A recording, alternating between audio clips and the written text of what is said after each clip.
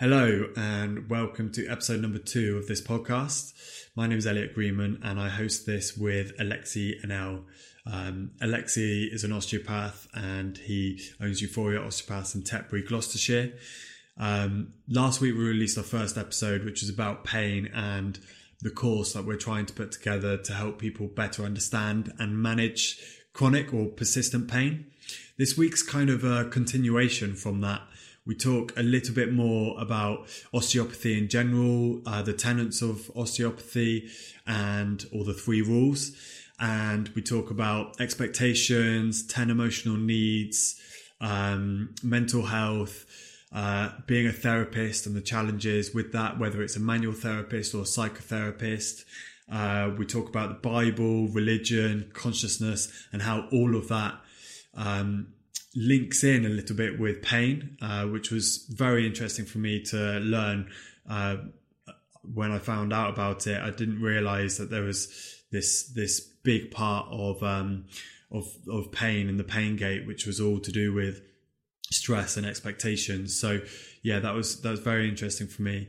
I hope you get some value from it too. And if you do, then please like, share, comment. We'd love to hear your feedback. If you've got any questions, if there are any parts of our podcast that you feel aren't very well explained, we would really love the opportunity to get your feedback on that and then revisit it. We'd love to answer that.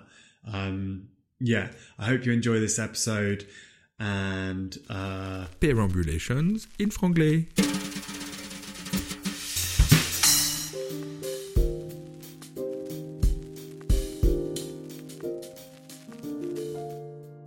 So what is osteopathy? Exactly. So that's what the osteopath does, apparently. So, which actually is a quite broad definition. What does it mean? That's it. So osteo, everybody, and pathy. So everybody's gonna think that it's actually about bones, basically. So that's what osteo means, right? Yeah, osteo means in Latin. The main problem is that it's a Greek derivative, and it's osteon. And osteon is the root cause of things, in a way, okay? Rather than a bone from osteo. And pathy is pathology, or, a bit the suffix of pathology. So, the main thing, osteopath believes that pathology has got the root cause in musculoskeletal imbalance. Musculoskeletal. What is pathology to begin with? Pathology. So I don't know, like arthritis. Okay. You could have like maybe. It's basically the conditions like arthritis, sciatica, frozen shoulder. Yes, that's it. But physical issues with. Well, that's it. Physical issue or a bit more really. So if your musculoskeletal system is really out of kilter in your mid-thoracic maybe, and you've got a little scoliotic pattern, and you've got a couple of ribs out, who supplies the nervous supply to the blood supply of your gallbladder, and maybe your liver a little, so maybe you'll be more likely to get gallstones type stuff. So there's a little bit of a direct link between certain pathologies. So people who've got COPD, chronic obstructive pulmonary disease, for example, like asthma, for example, like we tend to think that part of it is really to do with how the musculoskeletal system is put together in terms of the structural part of it. So if they got some kind of kyphosis a little bit, so they've got an increased in their curve in their mid-back, for example, and the intercostals are not really working as well, and they've got extra tension in their diaphragm, so they work quite apically all of a sudden. In certain cases with the immune trigger, for example, like a dust or whatever else, the whole thing triggers asthma, for example. So osteopaths think or believe that pathology has got its root cause into the musculoskeletal system imbalance. Okay? But we need to extrapolate a bit with that, because a lot of it was is about the three main principles of it, really. So we say structure govern function. Structure governs function. Or function govern structure type thing. So the way the joint is put together enables it to go through a certain range of movement, for example. So your radial head is enabling, it turns at the whole elbow area, and it enables you to do pronation, supination. But because it's as well on the ball, it enables as well the whole hinging as well, which your ulna will do the same. And your olecranon, the tip of your elbow, when going against your humerus, you can't really extend further than that, basically. Okay. So there's the way the structure is put together, how the articulation or the joint is put together, enables a certain function. And if the joint has been used in a certain way, maybe like at the gym, for example, or occupationally speaking, and people really use only their biceps and the triceps is not really doing as much, well, people are going to change the way the structure of their body. By using them in a bit of a asymmetrical fashion. Okay? Sometimes not for the better. Yeah. Well, whatever. How it is. After it's a bit of a qualitative kind of there's a quantitative but a qualitative aspect of the whole thing, really. So some people, well, most of us are quite happy to bring things towards us, so that's quite fine, really, in a way.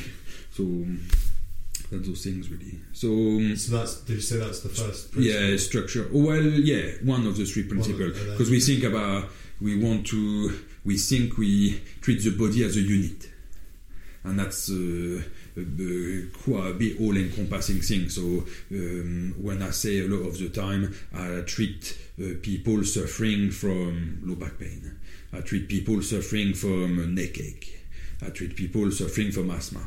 I don't treat asthma as such. I don't treat low back pain. I treat the person suffering from the condition. Okay, and then we saw about, and that's why the pain gate is so interesting in terms of that. We can really look at that peripheral modulation, how we can affect a bit the skin, the muscles, the joint, and the organ. And then we need to look at the central modulation, at the expectation fulfillment theory of dream really fits nicely in terms of the stress and how expectation when unfulfilled tend to really lead to a heightened level of stress, really. A heightened level of adrenaline, potentially on the short term, and a bit like exhaustion of your adrenal gland, which leads to a slight decrease in your cortisol level, which actually leads to more inflammation and things like that. Okay, and so leads or I don't know whether the constant use of cortisol and constant use of your adrenal gland leads to like chronic fatigue, but the unmanaged expectations can lead to chronic fatigue if you find yourself in way too much REM sleep as opposed to that's it. So that's where the expectation fulfillment theory of dream is on about, really. You are gonna be able to act upon the expectation you just opened physically in your everyday life with your body, using your body, so your motivation, and you get the dopamine, and then you get reward with your endorphins, and that stabilizes your mood with the serotonin type stuff. Okay, but if you can't actually fulfill the expectation in a day, you've got a really great tool, which is your REM sleep, basically your REM sleep, where you're gonna act. Your brain acts on the expectation in a metaphorical fashion, so it's like a theater type stuff. It's like an abstraction of the expectation, basically. Okay, and that's actually gonna sap a bit your motivation. So that's gonna be dopamine thirsty. It is gonna really the main call of dopamine. So what, in REM sleep? In REM sleep, yeah. Oh. So you need to be quite motivated during your REM sleep in your dream. That's it. So you need to be mentally motivated. Yeah, it uses mental motivation. That's it. To REM sleep. That's it. to be able to fulfill those expectations in a metaphorical fashion, in a theater. So it's like if you know that you're going through a period of dreaming loads, and then you wonder why you're fatigued and not motivated and stuff. Well, first thing in the morning. So we see that with adolescents who tend to really indulge in sleep quite a lot, and they're going through quite a lot. So we think about growth spurt. It's kind of like no problem. like fibromyalgia, people with that. So that's one way of actually approaching the whole problem, basically. And I think that's quite... so fibromyalgia people, and then the little video we made about it on the website is really about that, really. So it's people who tend to have quite high expectation, and they tend to be high functioning people, so they tend to really do an awful lot at work, with hobbies, with friends, in the community. They are very involved, but they got quite a high spec of expectation, which actually, as long as they function and they manage to really fulfill them, is absolutely not a problem. And until they got like a virus or an infection, or they break their leg and they are poorly and they are not able to actually go and do their hobbies, they withdraw a little bit from work maybe, or things like that, because they've got like 2 or 3 weeks of work, because they are really pretty poorly, because they are really physically involved as well, and they start to use their REM, so they tend to increase the demand on REM phase, basically, to the detriment of the slow wave sleep. So the slow wave sleep is enabling you to actually repair yourself. So it's like the body sleep. Yeah. And the REM is a mind sleep type thing. Okay? Which, if you're quite high functioning and you, not that always means that they're going to exercise, but it probably means that they're going to do some sort of exercise. Exactly. They need that deep sleep, maybe a little bit more. More, exactly, in order to keep the whole thing in balance quite nicely. And then all of a sudden the whole thing capsizes a bit, and then to be able to fulfill their expectation, they are and their high level of expectation, they are pushing the REM package a little bit, which takes a bit more space for the amount of sleep they got. And then all of a sudden they start to, because they are a bit less active, they start to be able to sleep a little bit more, and during that sleep they tend to actually act on their expectation in the REM. They don't do as much low wave sleep, and then they tend to be even less motivated, so they tend to be fatigued. I think that's where the term fatigued is a little bit peculiar. They are not as motivated in a way. They're aching everywhere. So because they are not repairing very well then, or they are not recovering from the infection quite well. So they are fatigued because they are physically fatigued. But it's more than that. And they are mentally not very motivated. Fatigued. Well. Fatigued inverted bracket. It's better than normalization. That's it.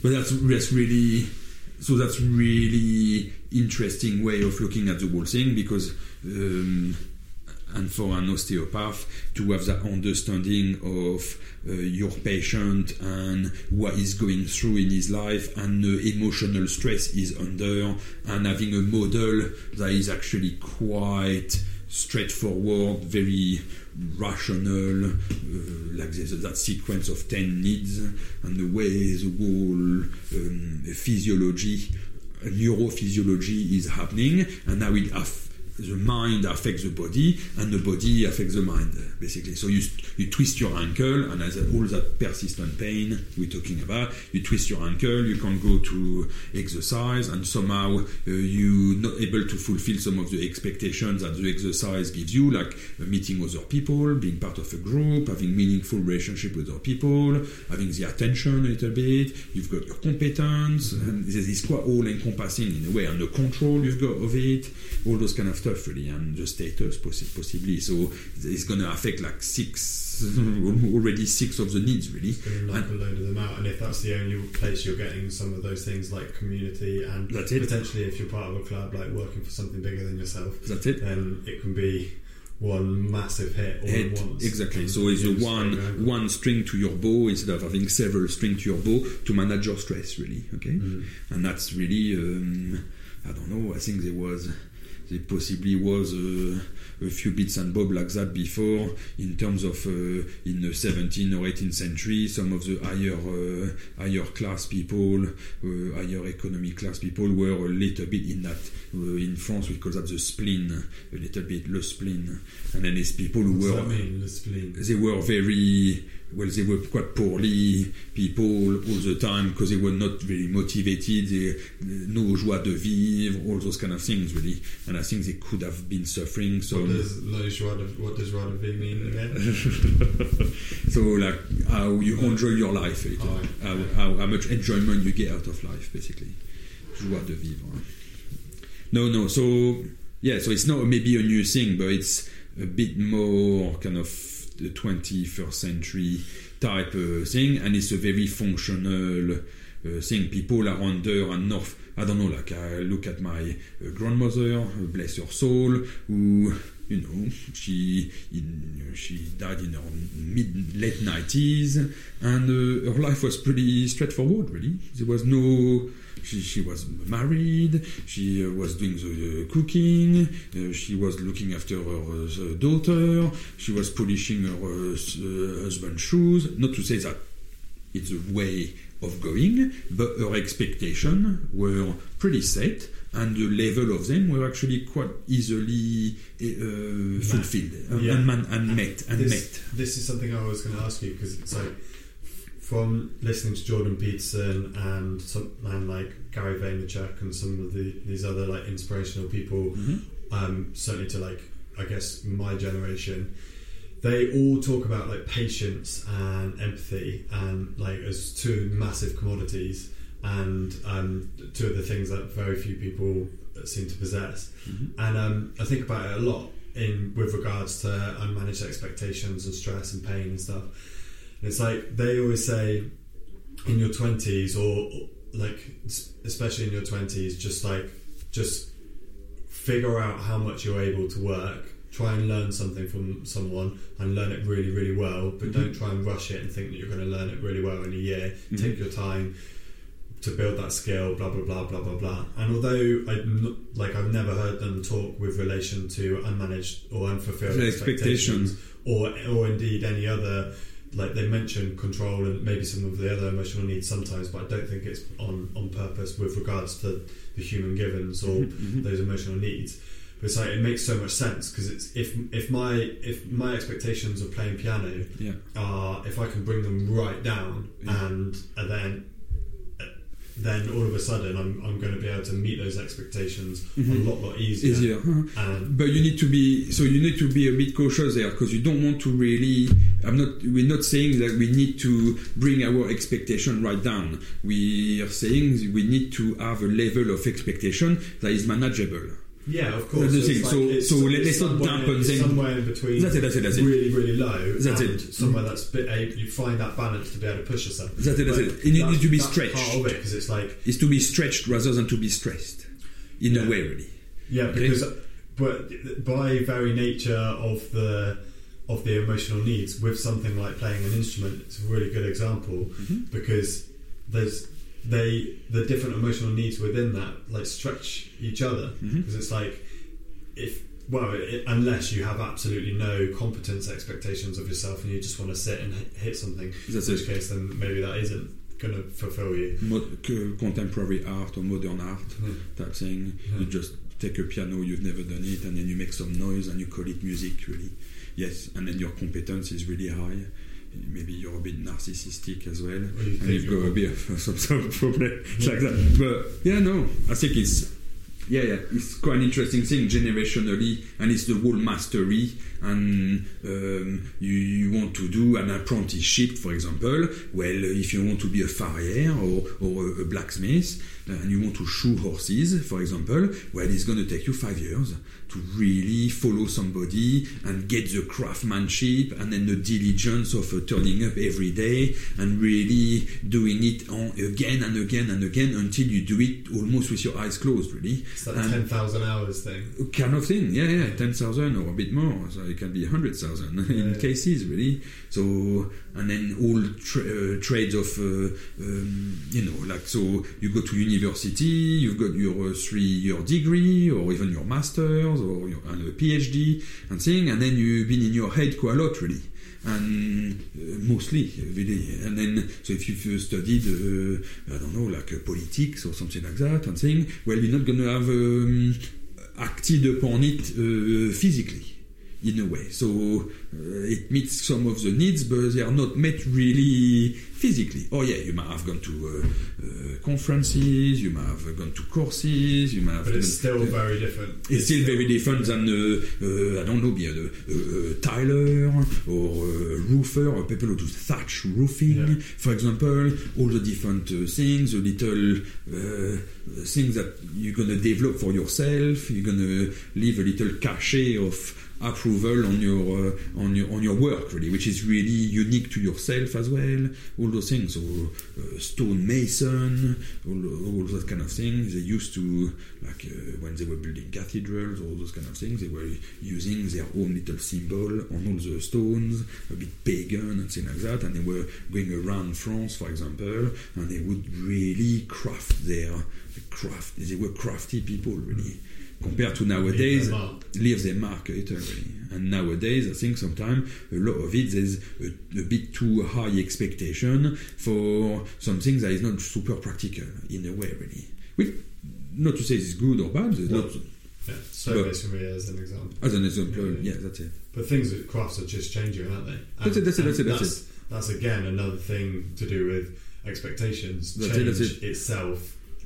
As a community, as a community, species, as a community in the UK or in Wiltshire, Gloucestershire, sorry, and then as maybe as a species as well. It's like things are changing, but because people have, and that's like because they have like an expectation of how they used to be. That's it. So especially women a little bit, and then since the 60s we saw the contraceptive pill, and then the emancipation of women, and the fact that they've raised quite a lot their expectation of what they could do. And the example of my grandma, it was pretty simple, and then and then quite, not to say that it was not fulfilling really for her, really, but my mum would not have done that for anything. My dad had to actually polish his own shoes, really, type stuff. There were things there was no way, and a lot of women will have their men to iron their own shirt and say like that, really, because they want to do other things, and they want to try to fulfill themselves as well as individuals, as human beings, as business women, and I don't know, like there's an awful lot, really, but it raises the stake, basically, and it brings a bit the level of expectation quite high, and therefore it's spinning plates, really. When you spin the one plate, yes, it's not really super challenging, but when you start to spin 10 plates, well, you have to really be... You have to be very good at spinning plates. You have to be very good at spinning plates. And then after, all of a sudden, as soon as there's one plate to start to wobble and fall, well, often a lot is difficult, not for the whole thing to capsize a bit completely. And the patience, humility, all those kind of things are very, very important, really. So you get married, and then after a year, oh, well, I don't love you anymore, let's break up, that thing, really. It's a bit, well, yeah, of course, we're different people a year down the line, and it's something to work on, really. It's not... People change at different, not... I hate the word rates, because it makes you feel like one's quicker than the other, but it's they just different paces, differently, different direction, and things sometimes. So when we see quite a lot of the time, like transformational work, a little. So the husband is an accountant and he wants to become a bit of a psychotherapist, for example. He wants to change career, so he's going to meet new people, all those kind of stuff, and then his view of the world is going to actually change, and therefore therefore his spouse is going to be left a little bit on the maybe she's done something different as well, and that's it. You know, which actually takes them a bit apart instead of trying to work it to try to go together. But it's something that you have to craft again, really. So relationships are a very good example like that. They have to be crafted, and you need to be patient really with them. And I always think about certain people who I know who are in a relationship or married and then been divorced and married again, blah blah blah. And I often think that people will get into a relationship or a marriage or have kids, like those three big things, without thinking about what they actually want from life. And then later on in life, when things are a little bit settled down, or the kids are much more independent and less reliant on them, and all of a sudden in that situation, that means that some of their emotional needs have changed because their kids all of a sudden doing their own thing. And to be a parent, it's to put your emotional needs second anyway. So you have to needs of your kids first, really. That's what I mean. So those emotional needs, all of a sudden, now they're taking, your kid's 18, 21, takes priority. Whatever, they're able to. You're still guiding them, of course, but it's not taking up loads of your life. And then I think that people then start to think about what they want it to be, and what maybe they want to try and be that thing now. Say mid-40s, it's like midlife crisis. Like I always think about it.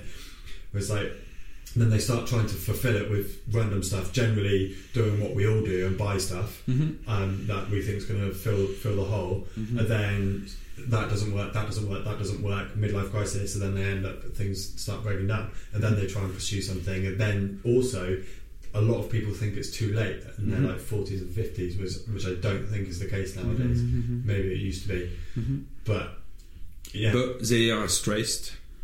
That stresses them, and they end up at a manual therapist because they've got a bad shoulder or bad back, and that's really bringing a bit the whole picture and trying to really treat people as a unit, and or thinking of people as a unit and a mind-body type unit. I think is very, or even spiritual part, but I think mind-body is already quite all-encompassing, and all aspiration for something greater than you and everything is quite an interesting thing as well. But that's it really. So the structure and the function are interrelated. The people are or patients or the public or all of us are a bit seen by the osteopath as a whole, as a unit, a bit greater than the sum of its part.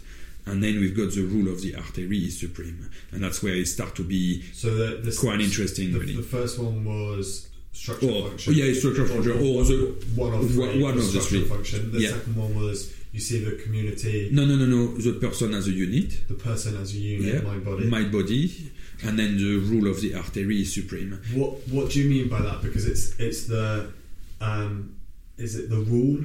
The rule. Rule. R-U-L-E. Yeah, as in the rule. Yeah. The rule. What does that mean? You've said that so many times. So basically, you're 70% water. Yeah. You're fluid, basically, and you need for your tissue to be perfused by oxygenated blood and nutrient-rich blood, and that perfusion is going to lead to two byproducts, which is going to be your venous blood and your lymphatic system. Okay, so you've got like high pressure, you've got low pressure fluid, you've got the interstitial fluid, and you've got the intracellular fluid, and you've got the cerebrospinal fluid. So you've got plenty of fluid in everything.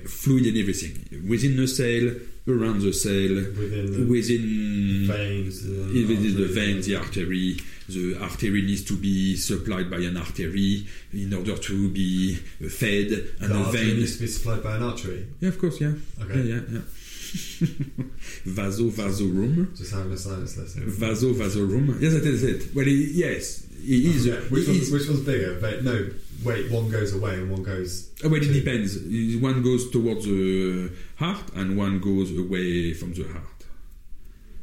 One vein or one artery? Well, the artery goes away from the heart, and the vein goes towards the heart. That's what. Yeah. Okay, and bizarrely, because we can't say about oxygenated blood and desoxygenated blood. Okay, so the artery goes away from the heart, and the vein goes towards the heart.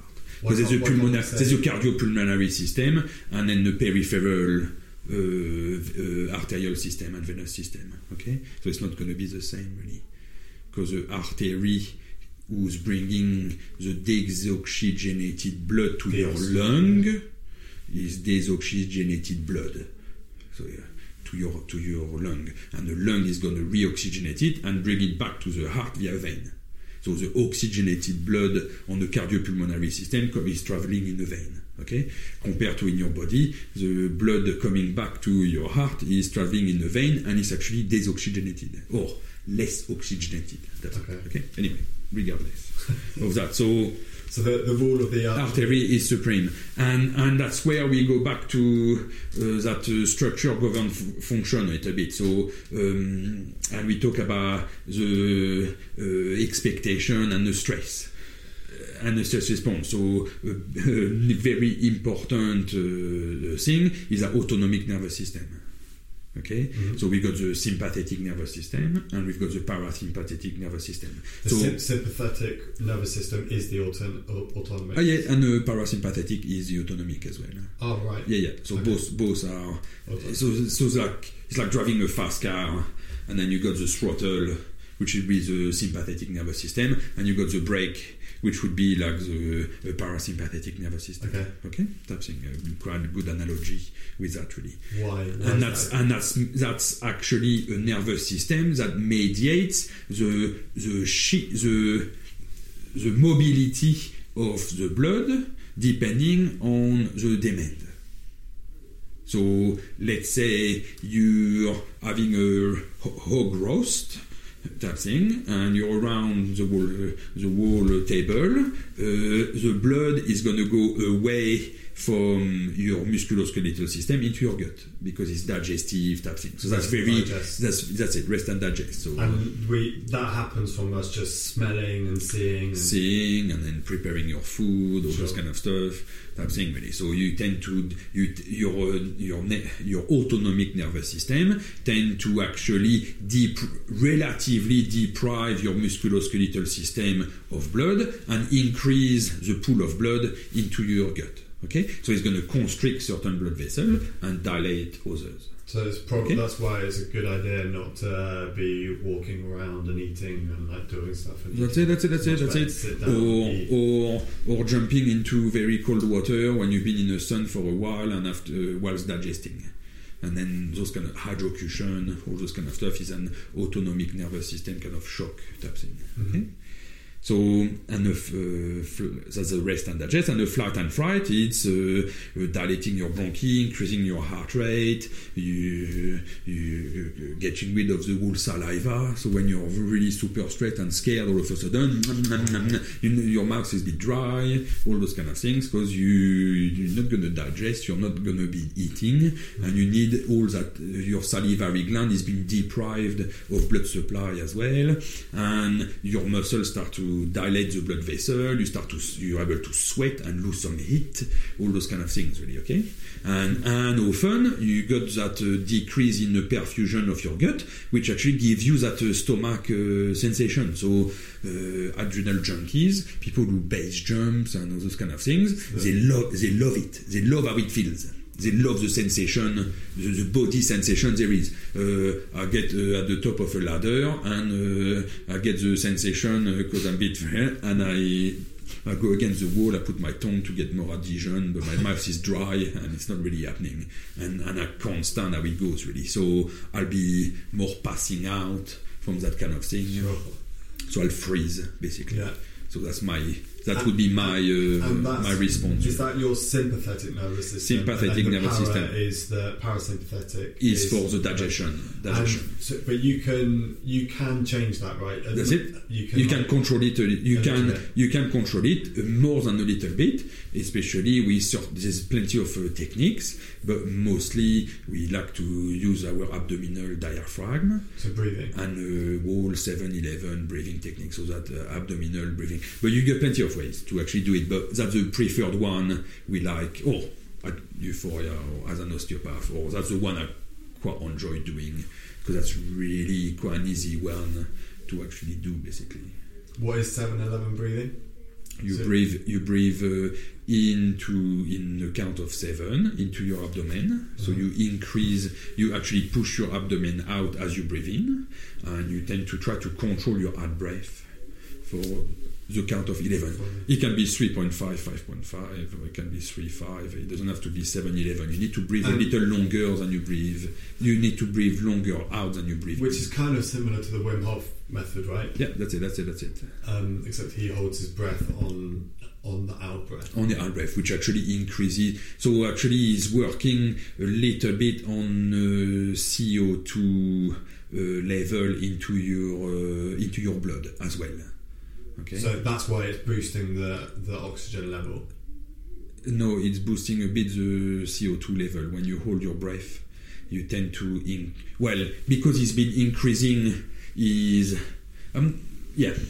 Wim Hof does it in a certain fashion. But you were saying with the breathing before, which I found interesting, and I can't get the image out of my head of like massaging your organs, and it probably not being a good idea for you to start doing that. But with breathing, your organs will be massaged nicely, and then they get more perfused because you apply the brake on that autonomic nervous system, and musculoskeletal system gets a bit relatively deprived of blood, and then you get a bit more blood into your gut. So all those kind of stuff. Walking, where we are a bit too sedentary, when you walk and then you breathe, you kind of have a bit of a cadence between some of the contraction of some of the musculoskeletal system muscle, and then you've got a bit of a pumping of your diaphragm, who tends to really massage things. So your large intestine, for example, your kidney, all sorts of things really. So that's, and then the blood supply tends to be rushing around and things really. Okay, so yeah.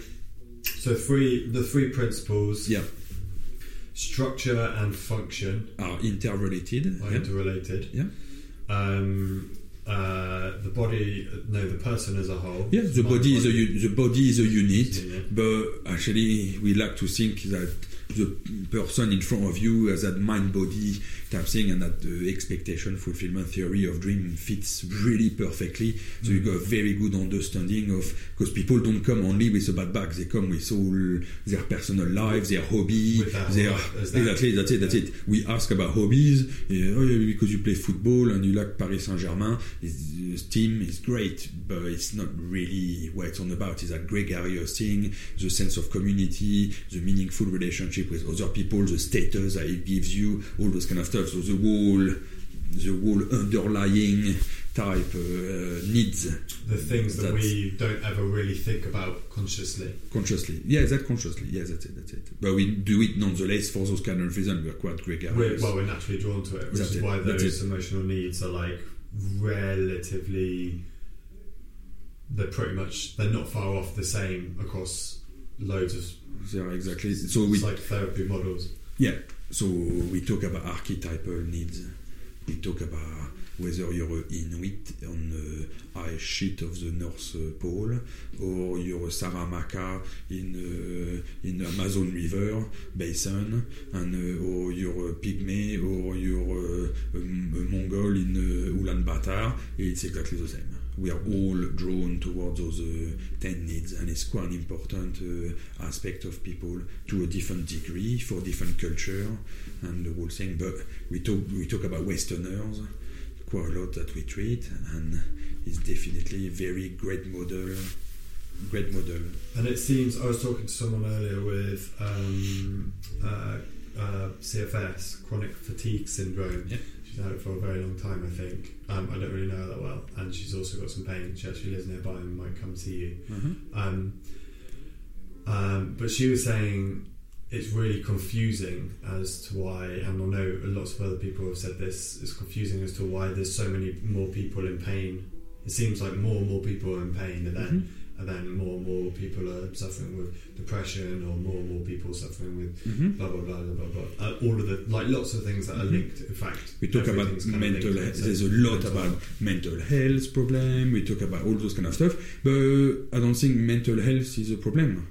I don't think pain is a problem. Well, I don't think anything is a problem. The problem is people don't know how to manage it. It's the management of course, it. Yeah. So it's our understanding of it. Not that there was much understanding of it before, actually, but I think the level of expectation was pretty lower. It was lower, and therefore there were far less people in those predicaments because of that. Maybe the level of expectation was lower, but maybe it was just different, which is probably what it was, because it's like, you know, if you had to hunt for food and you had to do things that way, then your competence and all of these other things and status and stuff like that. But you would not do it on your own. You will do it with other people, and you will actually act upon it. But so you'll burn, you have to. That's my point. You've got a really good driver, really, really strong motivator. That's it. Dopamine, and also the amount of things that you can do, the amount of expectations that you can have of yourself, whilst you're getting your basic food and water needs met, and using, you know, hunting or whatever to fulfill those needs. And shelter. Nowadays, we've got such a, like I was saying to this girl earlier, and I'm not sure if it's right or not, but I think like life's so good and it's so comfortable now that all of these things are starting to come out, and they're starting to come out really quick, because whilst life's really comfortable and you know, health's better than ever, blah blah blah blah blah blah, it looks like loads of comfort and everything that we want might not actually be what our body. But I think a need for shelter is a quite real need. It's a real, a very concrete, a very palpable, a very how do we say that? Real. Of course. For lack of a better word.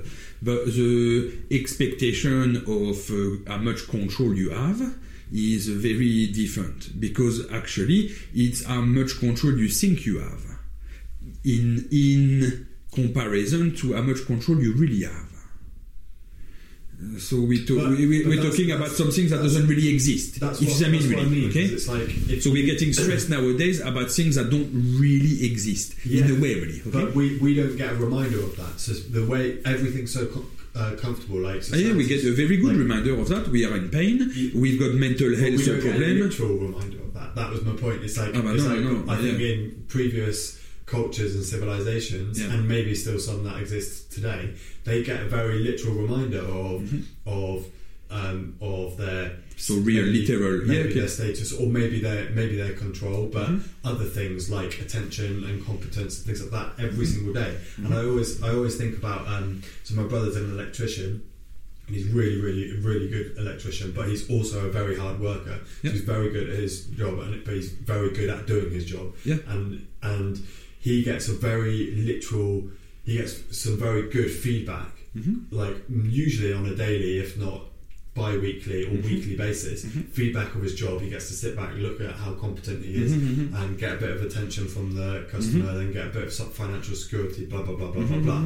But then there's other jobs like I think there's like marketing or something, or maybe politics, where it's like you might be really good at your job, but the payback time, or I don't know the word for it. The feedback is like, it's like really spread out, and sometimes you can get to that feedback point, and then there's so many variables, as there will be naturally over when you draw that period out, then it has to change, and your original goal is no longer the thing that is actually going to be met. So then you're on a different course, and so it's like, it's actually, I think, whilst we have an indicator of pain, which although you say that's a really good indicator, and I definitely agree, nearly no one I've spoken to, even though they've been told they've got chronic pain, none of them have ever said it's something. It's an indicator to me. So it's a negative. So that's a dead end.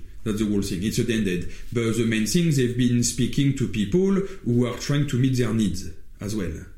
instead of trying to help so like when you talk about the medical profession or people who tend to have high skills, who've been trained for a long time, who tend to have a high income, a high status, worth a job, a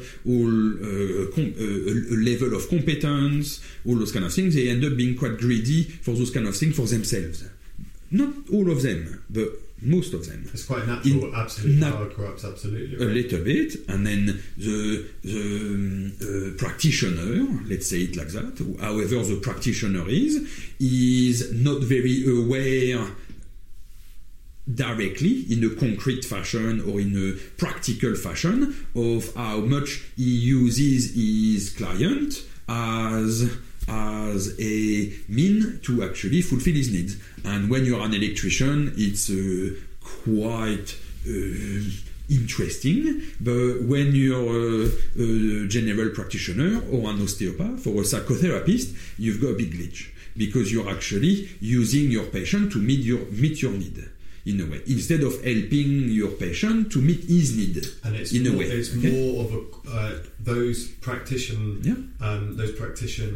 industries, blah blah blah, careers are more qualitative rather than quantitative. As an electrician. So an electrician, it's like if you get something wrong, you can test it, and your system is very, very well set up. That's it. You know you've got something wrong. Whereas when you're being a psychotherapist, as you say, there's so many ways to do it, and the well-being of your patient is how you quantify and qualify a little bit the feedback you get from your patients. So there's no control. It's like there's no control to draw back to. That's it. As in, whereas when you're rewiring a house, and then you flip the switch and nothing happens. It's like, okay, well the control is not the level state. That's it, because you deal with the most complex structure in a known universe at this stage, which is the human body, really, or the human person, in a way. The human person is the most complex structure, or the most complicated structure, in a way. Okay. And then going back to your osteopathic, your three principles, I guess. It's like not only is the human body complicated structure, but it's also part of a community which is even like it's unbelievably complex. Well. That's it, and culturally and things like that. So all the different frameworks we've got in order to be able to work around that are quite it's more than complicated in a way, really. And yes, of course, you want to be able to have feedback. We've got continual professional development. We've got governing bodies who are giving a bit of a framework of what the profession should be like on average, a little, and then how is it going on the bell curve a little bit. So one part of the bell curve is chop to try to really keep the whole thing towards the median part, really, and another part has got a little bit of leeway to try to explore a little bit what the profession can do, and new discoveries, new modalities of treatment, new ways to integrate things, which is a bit what we want to do a little bit, or what I'd like to do in my practice, in a way, really, and trying to be a bit quite humanistic and patient-centered as much as possible, basically. And the experience my patient are having is what it's all about, in a way. And yes, of course, like being a parent, really, my children's experience is feeding my needs, but I'm putting everything in place for them to be able to meet their needs, and by doing so, that feeds me, in a way. That's the whole thing, really. I don't find it as a detriment to myself, really. That has to be why we have the community. One of our emotional needs is to be part of a community, and then another one is to work for something bigger than yourself, and the two are often very closely linked. And as they all are, but it's like that must be why we've always had that need, and whether it's through a historical tribe or even a religion or something, it's like community has always been really important, because we should ask Jordan Peterson about the whole thing about the creation of religion and how it goes about from all that really, in a way really, and a whole community and where the community starts and where the community and the religion starts, and then how is it the whole thing evolves a little bit really. But a lot of it is that non-palpable framework about it really, and I think the emotional needs are very important, and the REM and the metaphorical representation we have is enabling us to kind of emulate our human condition and have some kind of aspiration for something a bit greater than us all the time really.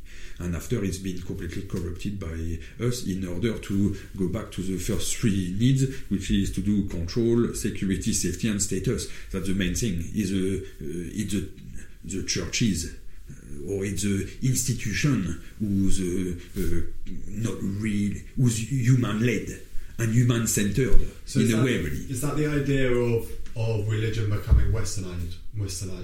Because I spoke to someone a while back who was studying cancer, and he said he was religious, but he said, like you, he's religious by knowledge, not religious by tradition. But he also said that he would call himself, he is a Muslim. He said, I am a Muslim. And the way he spoke about it was more of, I am of Muslim people. I am from, I'm a race, basically. And or culture. Yeah. Lost the track. Lost my train of thought. Oh yeah, and he was saying like the literal interpretation of the Bible, the literal interpretation of the Quran, where it's like talk about jihad, or with the Bible it's like hate gays and stuff like that. So that was, he was saying that's like a very much a westernized like opinion or view on the Bible, whereas the abstractions or metaphors within the Bible, which are the things that which Jordan Peterson talks about, focus on a little bit more. So, to name only one person, because I think a lot of people are talking about all that really, and the main thing is your metaphor, the aspiration you have, that really special thing of the pattern of behavior will become the rule.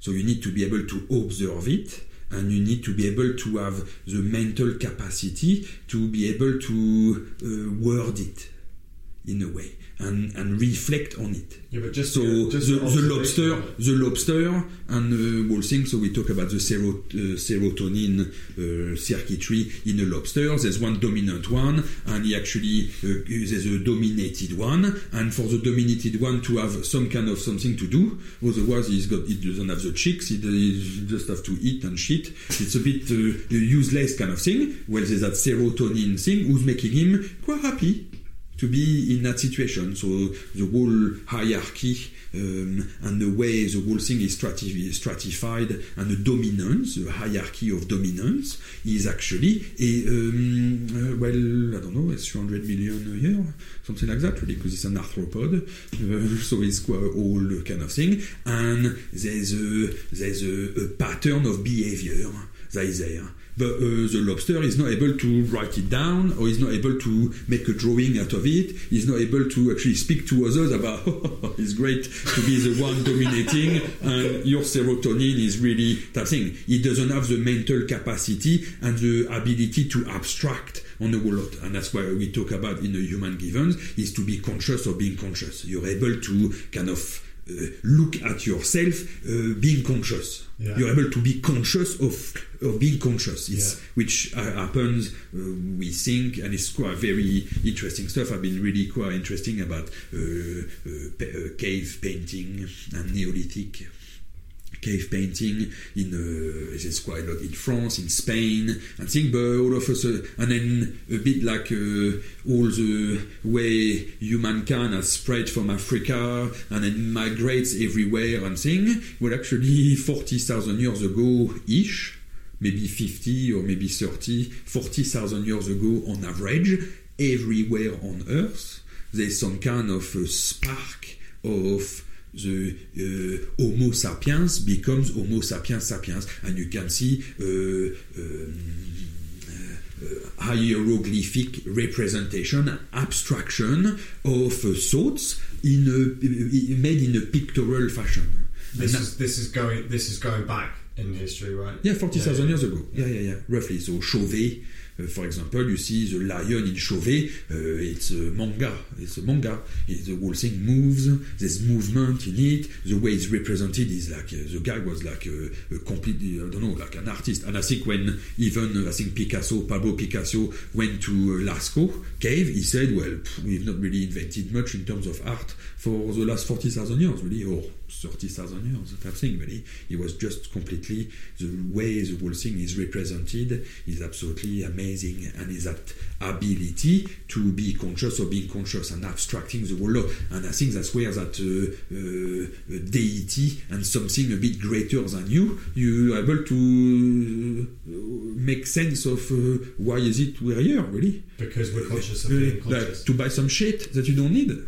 Like, that's quite a bit of there's a bit of something missing, a little bit, really. If you get up in the morning just to pay your mortgage and buy some blue paper and just go to shit and then sleep, wow, that's we miss quite a lot, really. The newest trainers and stuff. Yeah, newest trainer, exactly. To look at the GDP, to look at the whole lot, and I think that's where we get a bit stuck with that climate change or global warming, and if we don't believe in it, however, how much joie de vivre has everybody got? That's the thing, really. How much enjoyment have you got in your life, really? And there is an aspiration for something a bit greater than you, and the abstraction of things that is enabling you to realize how much more fulfilling things can be, really. And I think that's that whole thrust which is completely lost in a way, really. That's a bit the problem in many people, really. And we see with Daesh, for example, and we get a new caliphate in a place where there was a caliphate before, because we dismantled the caliphate on the 11th hour of the 11th day of the 11th month, the Treaty of Versailles, and Peugeot-Sykes line. We cut a bit the whole lot and created all the Lebanon, Syria, Sinai, the whole thing, and Ottoman Empire which was a caliphate. That's it, really. And then some new people come along, and there's a bit of a vacuum which we created, and then there's something, and they rally people behind something a bit greater than them, basically. And you can indoctrinate people, you can brainwash them much more easily, and things like that. And it's all about control, all that status, about things. So it's a complete parody of a caliphate. Really. It's that's the main problem. Thing, but they prey on working for something bigger than yourself and people's or pretending absence to pretending to, of course, but people's absence of working for something bigger than themselves and absence of community. Then all of a sudden it's like the flat earth theory. That's all of a sudden, and I mean, in the case of the flat earth theory, it's like, they don't kill anybody. That's fine. They don't kill anybody, and the experience you have in the middle of a field is you're below a dome, and then you dig, there's a bit of water, and then you walk a bit along, there's some water as well. So you're surrounded by water, there's water under you, and then a whole lot, and then you see the sun and the stuff turning around you, and that's it, really. So why not, really? And as long as you don't shove it down everybody's throat and you're not proselytic, the main problem is to have a problem about it, really. I've got the same experience as them every day, and it doesn't prevent me from having to go to the mall and buy some shit and that I don't need, all those kind of stuff, really. That's the whole thing. It's just that if that's what it takes you to be able to be part of a community, having meaningful relationship with others, and having that, I think the main issue with that is the whole conspiracy theory. There's somebody not telling you something when actually it's just your brain and your perception of it, and the fact that you're quite limited in your perception. It's just a perceptual warp. That's it, really. So it's great. You talk about no problem. being conscious of being conscious. Yeah, sapiens, Homo sapiens, sapiens. So, like, or sapiens. What, I don't know what that. So, it's like how with Joe Griffin and Ivan Tyrrell with the human Gewins, and mainly with Joe Griffin and the expectation fulfillment theory of dream. He talks about mammalian behaviour and mammals dreaming, right? And I'm confused as to why they have REM sleep. Yes, that's it. And like I said to you, like a girl said to me a while back about dolphins being surely they're conscious of being conscious. I think I understand it, but I definitely don't. Potentially, but it's difficult to communicate it with them, and it's difficult to see the abstraction they make out of the whole thing from being conscious, or being conscious. They've not made art quite yet, and art is and music, but maybe they actually are quite musical with their sonars and things like that, and maybe we don't understand it as much, but. REM sleep in Ondoto set, the tooth well, is quite an interesting thing because it's monocephalic and possibly multiphasic type thing. So, explain those two words again. So bicephalic, so they monocephalic. So we've got two hemispheres, and to prevent the dolphin from actually that's it. To prevent the dolphin from actually drowning, he needs to be able to sleep with only one of his brain. Not the two, in a way, okay? So that's only one side of his brain at the time. And then after, he might sleep several times in a day. He doesn't sleep between 11 to 7 in the morning. There's lots of people on Earth, in all, like the Greeks, for example, or Greek culture, even currently, you go to Crete, in the summer, it's 45 degrees in a shade at 1 o'clock in the afternoon, while you go for a little siesta after lunch, you're not missing too much, really, in a way, really. And therefore, you can be a bit active a bit longer in the evening, and you might sleep a bit less at night, really, in a way. So you've got a biphasic type of sleep. Okay? Whereas we generally in the UK have monophasic. People want to have a monophasic type thing. You go to work in a monophasic fashion as well. You can't really work in the morning, have a big break, and then work a bit. So you have to sleep in the same thing. It's a bit too regimented in a way, really. But maybe it might work really well. The other part, I think my understanding of it, and I don't think I've got as good an understanding of Joe Griffin about the whole subject, and far from that, but my understanding of it is the REM is as well, in mammals, having a rehearsal of some of the pattern of behaviors. As well. Yeah. So some of the reflexes and some of the expression of your genes is having to be rehearsed within your sleep to try to keep them alive in a way. Okay? So on top of the expectation fulfillment, which is for maybe humans, Homo sapiens. Yeah. I mean, so I'm not entirely sure how much abstract representation, because I'm not like a dolphin or cetaceous scientist, but the main thing with humans, we've got representation, the graphical type thing, the drawings, the whole music, all those kind of things that we kind of extrapolate, and we make a metaphorical representation of our thought process in a way. So we use REM to be able to fulfill those expectations, and we are doing it as well to rehearse some of the patterns of behavior. So it's all that.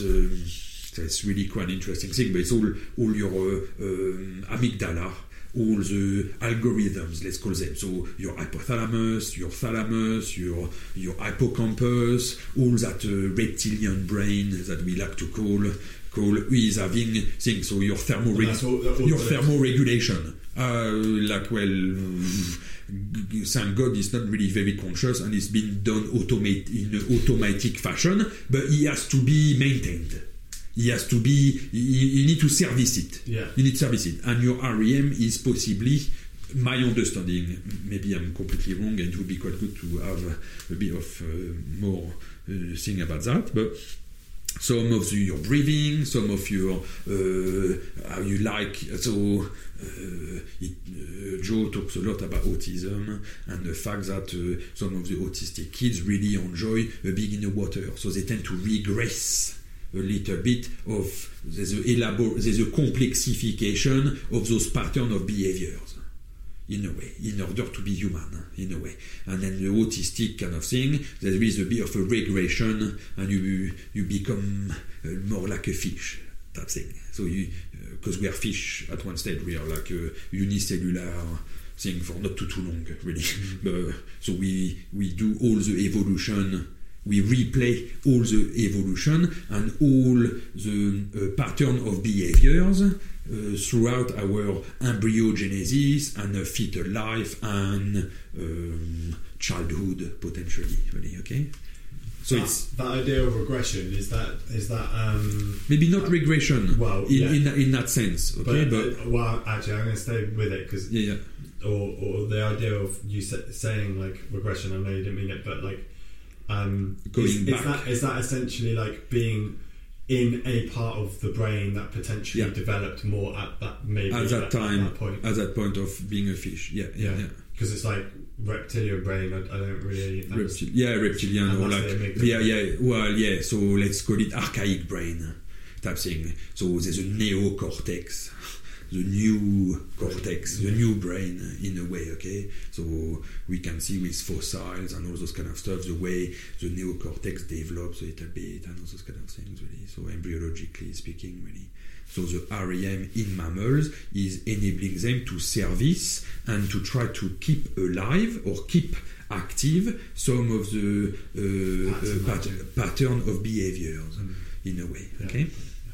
And after, the pattern matching is a very interesting subject again in terms of with pain and in terms of all those kind of things. Really, a lot of the things we do all the time are not. So after we're talking about being free, having free will, and I was arguing that it's maybe freer will because there's no free will. We so completely engrossed in those kind of pattern of behavior, we can't really change them. Really, you can't.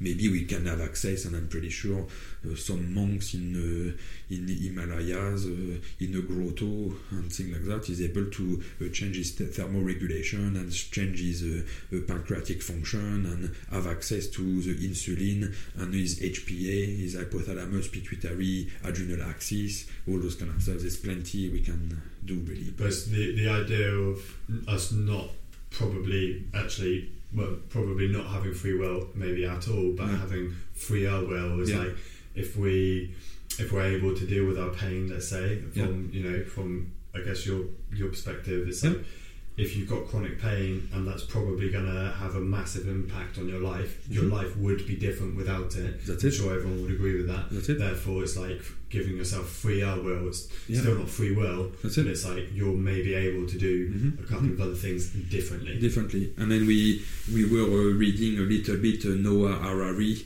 and the whole After Sapiens, the Homo Deus, and 21 Lessons for the 21st Century, the latest book, and the whole thing is talking about nowadays with all that artificial intelligence, social media, all the algorithms, all the silicon-based type algorithms. The main problem is people don't know themselves well enough, and the way of actually being in pain is very interesting because it helps you it can help you to understand who you are and how you function and what your algorithm is or algorithms are. In a way, really, and so it can be an answer. It can be, like you say, like a communicator or an indicator to say, like, something's up. Like, you're alive. And maybe you're not fulfilling the path you need to fulfill, really. And there's a glitch, really. And the part of your body could be part of an answer and the start of an answer for you to understand a bit better who you are, how you function, and things, really. And so we talk about Piaget, which is a child psychologist, French I think he's French. And he talks about the body being a bit of a theater for all those kind of things, really. So you tend to what we call with osteopathic like jargon or something like that, we talk about somatization a little bit, really. You talk about somatization. So you tend to, a thought is being stored in your body, type thing, and is expressing itself in your body, type thing. Yeah, you've spoken about this a few times. That's it. So it becomes quite an interesting thing. And then in a lot, so there's archetypal part, so we talk about myth and things like that. So Carl Jung talks a lot about that, and he develops that to the nth level. He's so completely fabulous about the whole thing. But you look at your Greek mythology, and we were talking about Sisyphus, who's pushing his ball up the wall of the hill, and then he falls back down. And he pushes it for eternity a little bit. So that repetitive. And why did he get that sentence again? Because he was trying to. He was a bit narcissistic. I'm pretty sure, or something like that. A grand. Yeah, that's it. Yeah. There was a bit of that, but there's Achilles and his heel, for example. So his map dips him in a Styx river, and he becomes invincible. Type thing. So we talk about having limitations a little bit. So that's a perfect example. He's quite limited, but as long as he's secret, he is invincible. Until somebody hears about the Wolot and then gets a poisoned arrow, ping, and then he dies, really, basically. Okay, so we people who might have Achilles tendinitis, they've got an inflammation of their Achilles tendon. Maybe they are reacting a pattern of behavior that would actually kind of be very well described with the myth of Achilles, and the fact that maybe somebody knows their little secret, or they think that somebody knows their little secret, or they feel like they're quite limited as well, a limitation type thing, really. So it becomes quite an interesting thing, different body parts in the scripture, there's a lot of that. Is there like, I really like the idea of like, the myths having these like, or holding this thought, or the myths having something. So it came out of the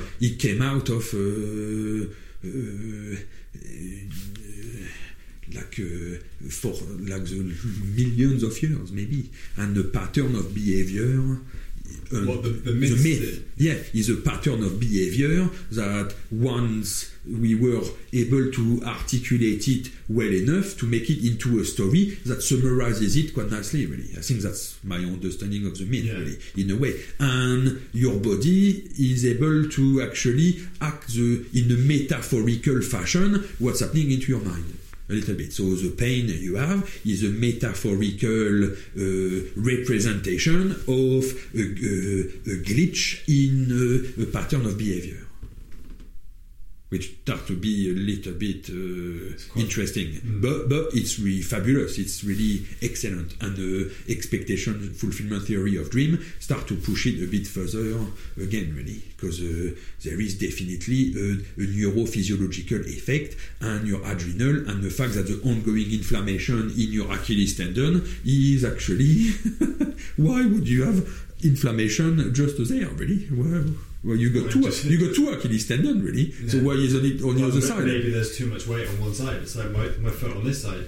Maybe there's is there a myth behind the issue of my foot? It's very much possible. Very much possible. And you find out what it is, which eludes you a little bit. And then so we were listening to Jordan Peterson because we like his way of thinking and his way of actually articulating his thoughts, which is the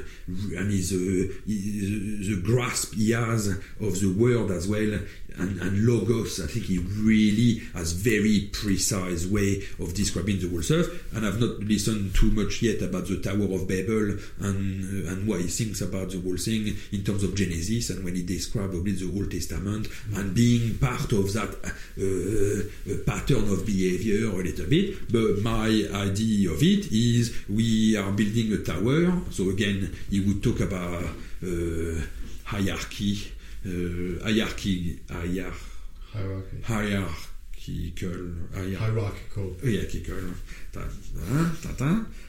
Thing, but we want to maybe and God is not super magnanimous at the time, and he's really sending all the languages, and venture capsizes. Okay, but actually, isn't it a bit you want to reach a higher level of consciousness as an individual? In a way, you want to be able to use your brain. And you want to be able to be conscious of being conscious as much as possible. And the problem is pain. And pain is a language that you've forgotten about a little bit. And pain is hindering your ability to use your brain in full potential. So, and we know quite well, really, the headspace pain takes. A little bit, really. I ask you to do your accounts and I smash your big toe with a hammer. You're not going to do very good accounts, really, because you're becoming a big toe, really. Your big toe is going to take so much headspace, really. It's going to take so much headspace. It completely overwhelms you, really.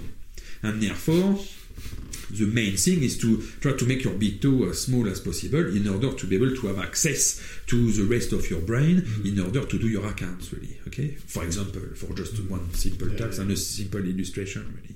So we want to have access to a higher level of consciousness, which, left and right brain. So that's when we're going to talk a bit more about left and right brain at one stage, I'm sure.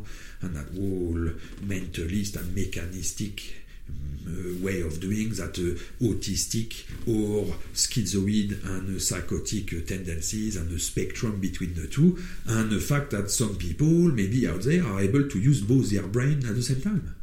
And the main problem, when stressed, we fall into one brain and another. So like Joe Griffin and the whole human given is based on that, and an understanding of how is it you actually perceive reality a bit more with your right brain or a bit more with your left brain, especially when you're stressed, and the whole catextia, the context blindness that it leads to. The least context blind, the better, and maybe it enables you to reach a higher level of consciousness. That's the whole thing, really, because that's what we want to do, really. So, do we? Well, possibly more than going to buy the latest crabs that you need in the mall. I feel like it might just be nice to be able to use this level of consciousness well. But that's it. Yeah. That's on the journey too. That's it. But we are conscious of being conscious. So let's try to use as much of the potential as we can, and not be too. We're all a bit catextic, but it's not so much a problem of being catextic again, and it's not so much a problem of being in pain. It's not so much a problem about being stressed. It's a problem of managing the whole thing. And how is it? Do you do it the same way than your peers have done before you? Or do you try to learn a bit more from what has been coming your way over the last 40 million years, and you try to emulate that? So you were talking about religion by tradition and religion by knowledge. Do we want to try to enhance our ability to use our brain, or do we want to carry on doing the same that we've done before and not really think about, or possibly even regress a little bit? Because I think at one stage people were really using that. When people get really passionate about religious by tradition, there's like if someone attacks them, they become even their roots go even deeper. Of course, it's a belief thing, so you can't really change people's belief. At the end of the day, you want to challenge them, but you don't want to have to change them, because it's very unsettling for people to be able to have their belief challenged, and it's very stressful. That's the main thing. So I think it's as long as they are not coming to your house and killing you, I think they have the potential to actually believe what they believe, and the fact that we believe as well what we believe. So they could challenge your way of believing, really. And if their way of believing was resonating and helping you to grasp reality in a broader fashion and emulate that ability, why not follow their belief? In a way, really. And that's the problem with the flat earth people. Their belief is quite limited. That's the thing. It's quite simplistic and just perceptual type of thing. When actually, what is the humanistic thing we were talking about at one stage? What's good must be good, and what's bad must be bad. If it feels right, it must be right. If it feels good, it must be. If it feels bad, it must be bad. Well, maybe not. So the perception we have of things is quite limited. And yes, when you take your telescope and you look at, I don't know, like what was I looking at? I was looking at the Coma Berenice and all the cluster of galaxies in Virgo. It takes you quite a fair distance away, really, and quite a fair bit back, really. So it's possibly 80 million light year away, really. So the light from that galaxy hits my retina through my telescope, and I'm aware of it, and I'm conscious of it, and it's been there, it's been traveling for 80 million years, and so it's quite a fair bit, really. The closest galaxy is 2 million light year away. So it took, when you look at it with your naked eye, because you can see Andromeda's galaxy with your naked eye, or maybe, anyway, the Triangulum would be the furthest away, but Andromeda in Telbri, you can maybe see it with your naked eye, or your averted night vision, and then it's 2 million years ago that the light that you received has been emitted. And 2 million years ago, we were not in the situation we're in now. That's it, really. And I was looking at a quasar in Ursa Major, and it's 4.5 billion light year away. So when the light has been emitted from that object, the sun was not even ignited. The solar system was not even created. So the ashes from the second generation of supernova had not even collapsed again to do the sun, really, and to create life, really. It was only the potential for it. The world had not been put together quite yet, really. So, yeah. But maybe that's just a belief, and maybe there's lots of quackery about the whole thing, really. I see it with my telescope, I take it with my camera, but maybe my camera there's a conspiracy, and maybe they put the image on my disc, really, in order to control me, really. Probably what happened. It's possibly what happened. Yeah. Or maybe it's just something that plays on a big dome. On a big dome, that's it. Little things. That's it, little things. Yeah, it's quite interesting. So, except that there's supernovas, so not too long ago there was one in UCL, University College London. Some students were looking at M82, which is like in Ursa Major, and it's which is in what? Ursa Major, in a Big Dipper. Okay. The Bear, which is a very old constellation, because there's a cult of the bear in different places. In the Neolithic, that's another story, because we went into caves, and in caves there used to be bears. Anyway, that's another story. And that I took picture of that galaxy a couple of days before they found the supernova, and there was definitely no supernova on my image. And then I took the picture 3 days after they discovered it, because it was a clear night, and I compared the whole thing, and when you blink it, you can see the supernova in it. So, and it's I can't exactly remember the distance, but I think it's 20 million light year away, and so I missed the light had been emitted 20 million years ago minus 2 days. Okay, and I missed it, and it was not there yet. It was not here. It had not reached. But you took a photo of it afterwards when it was there. Yeah, what is there? Yeah. 3 days after. So it was 3 light days past Earth type thing, really. Okay, past the solar system, really. Okay. That's so ridiculous. So it's a bit mind-boggling, really, and that's the environment we're in, and rather than a dome, which a dome would be really, really great to have something really quite that simple. I'm not too sure who would make the mechanic go round really, but it's dark energy.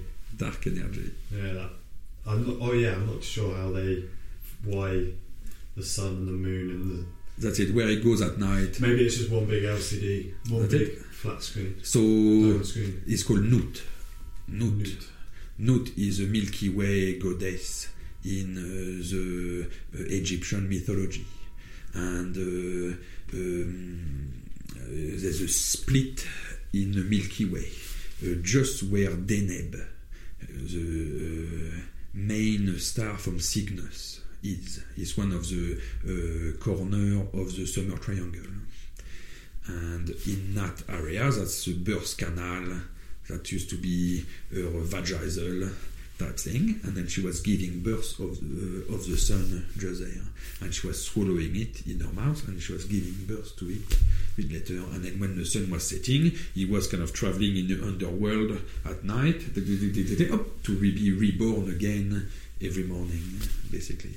So the whole perceptual vision of the solar system and the wanderers as well, the planets. Planetos is the one who wanders. So, and that's why you've got Aries, Taurus, Sagittarius, Scorpio. You got all the zodiacal constellation is where the planets are wandering, basically. So they were quite of importance in a way. Okay. Historically, in myths, all those kind of things. Really, yeah. Many people still look at. Well, if you get the chance to be able to look at them, it's you don't have to pay Sky or Netflix. It's outside, and if it's nice and dark, you go to a remote part of the outback, or you go even for us in Dartmoor or Exmoor or the Brecon and Beacons or the Scilly Isles, for example, just to name quite a few dark sky part in the UK. And you in a summer night and you moonless night, and you look at the Milky Way and the heavens lying on your back. It's pretty interesting. And again, we talk about pattern matching.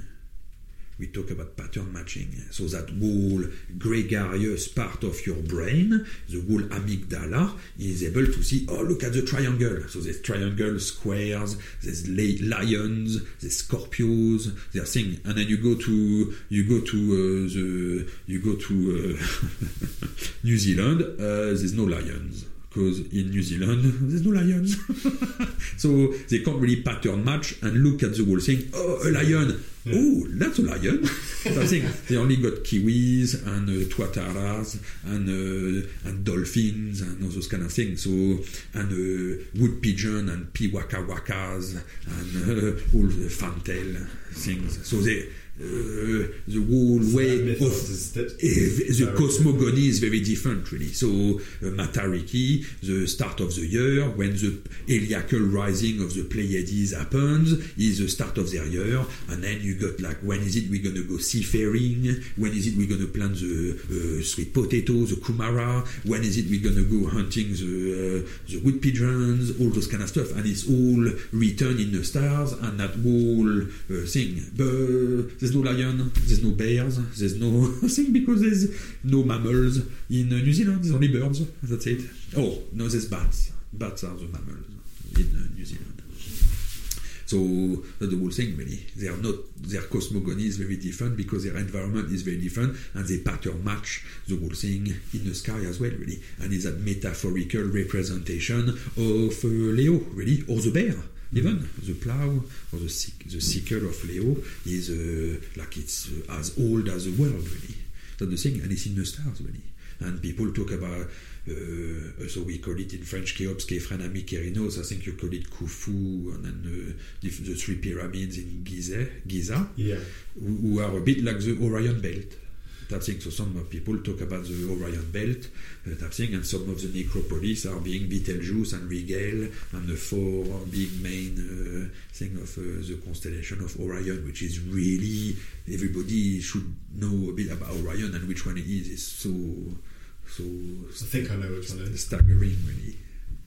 but it's the pattern matching again. So you see it in the sky, and you see it's pretty extraordinary. And what do you do? Well, you do something extraordinary on the ground, which looks like what's in the sky. So do you think when people were pattern matching, whether they're pattern matching from the skies or whatever to create stories to maybe help their communities or whatever, then potentially help their communities flow and work well together, blah, blah, blah. You've spoken about Egyptian history before. Yeah. Do you think they consciously knew what they were doing?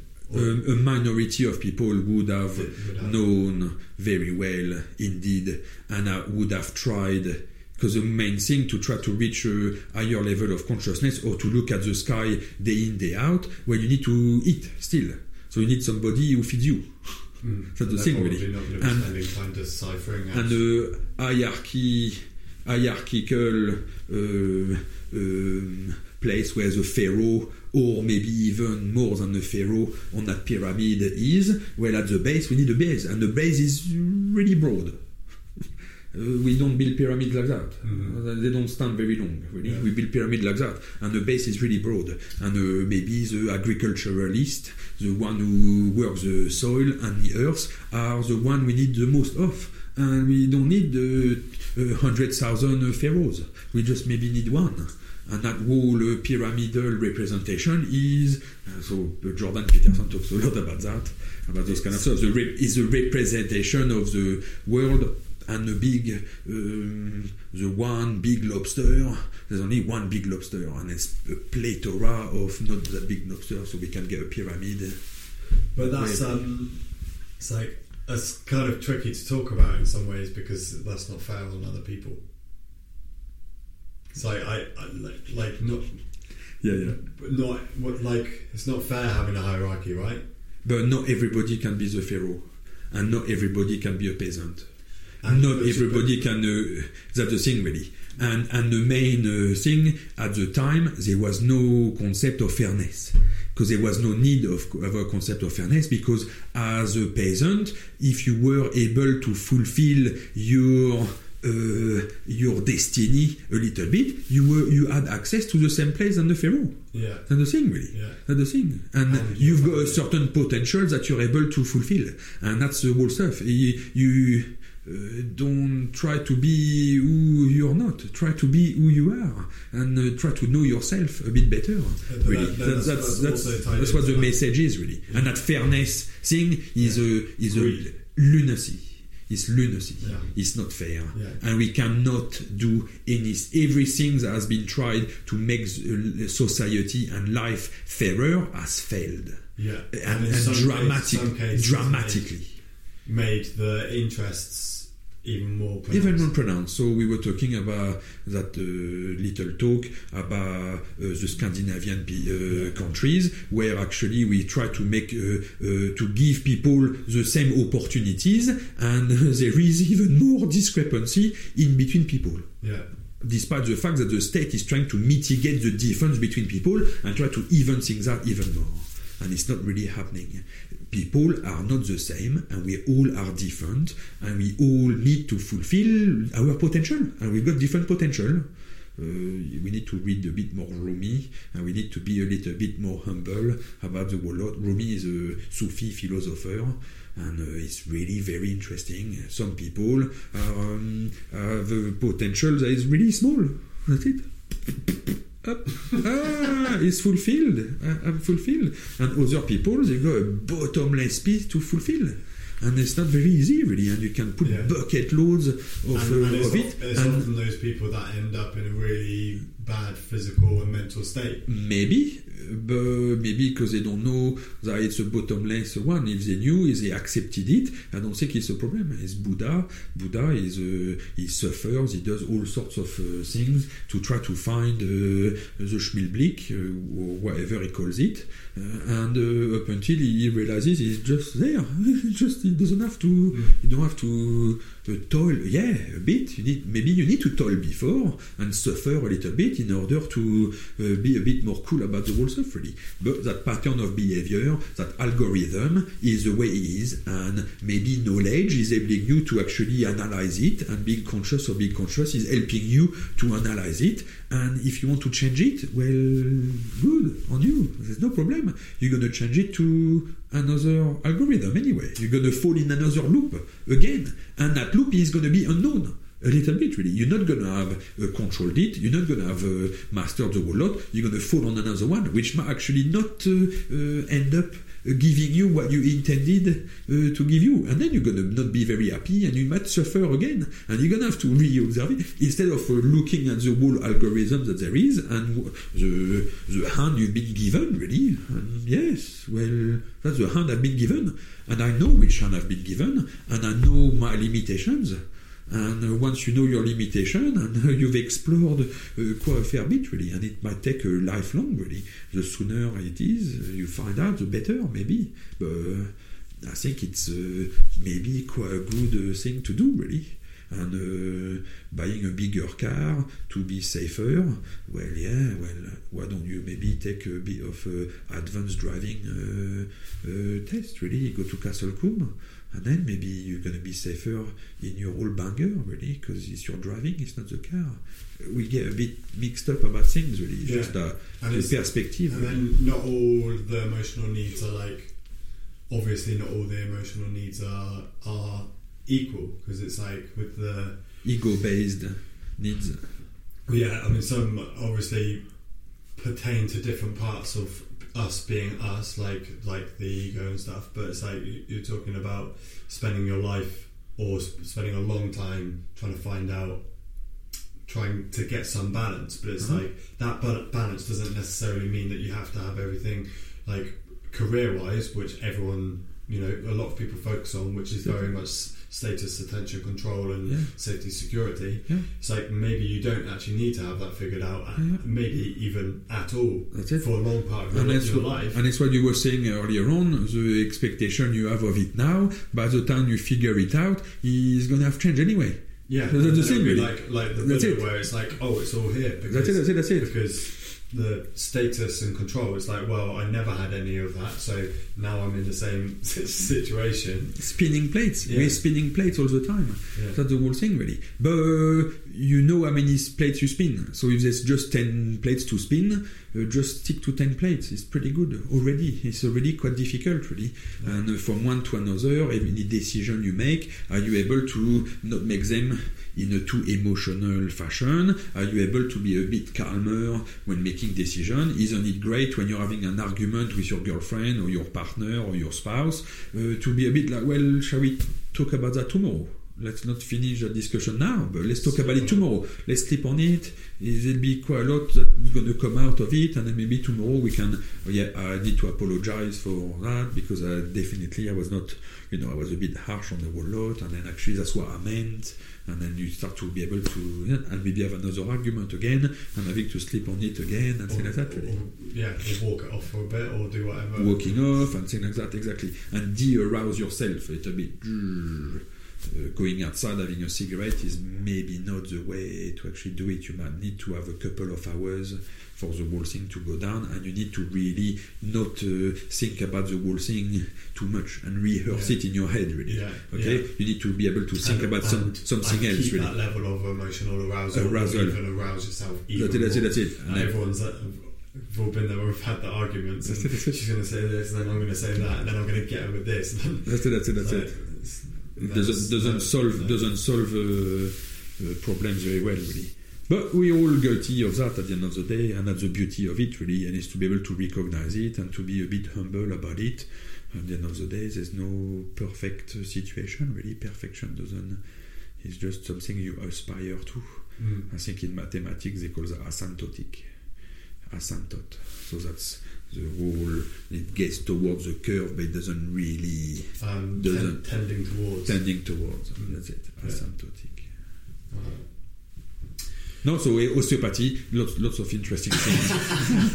But the great thing is that it's enabling you to broader your view of the world, the more all-encompassing you can be, and the more pain becomes a very interesting and very mysterious and a very intriguing and a very I don't know, I think it's fabulous. Helpful, potentially thing, really. Yeah. Rather than a complete dead end, just to talk about pain. That's it, really. Depression could be a very interesting thing. That thing, really. Chronic fatigue could be a very interesting thing. I think people are already looking at it that way. Like I said, the girl I spoke to literally just before coming here, she's already like, I already look at it that way. I already understand that it's quite an interesting thing, and it's a big journey that I've been on and going to continue being on that journey. As long as your journey is fine. If you want to be static, those kind of things completely stifle you. And that's it. Take over, yeah. I think you turn into stone. I think is the Gorgon.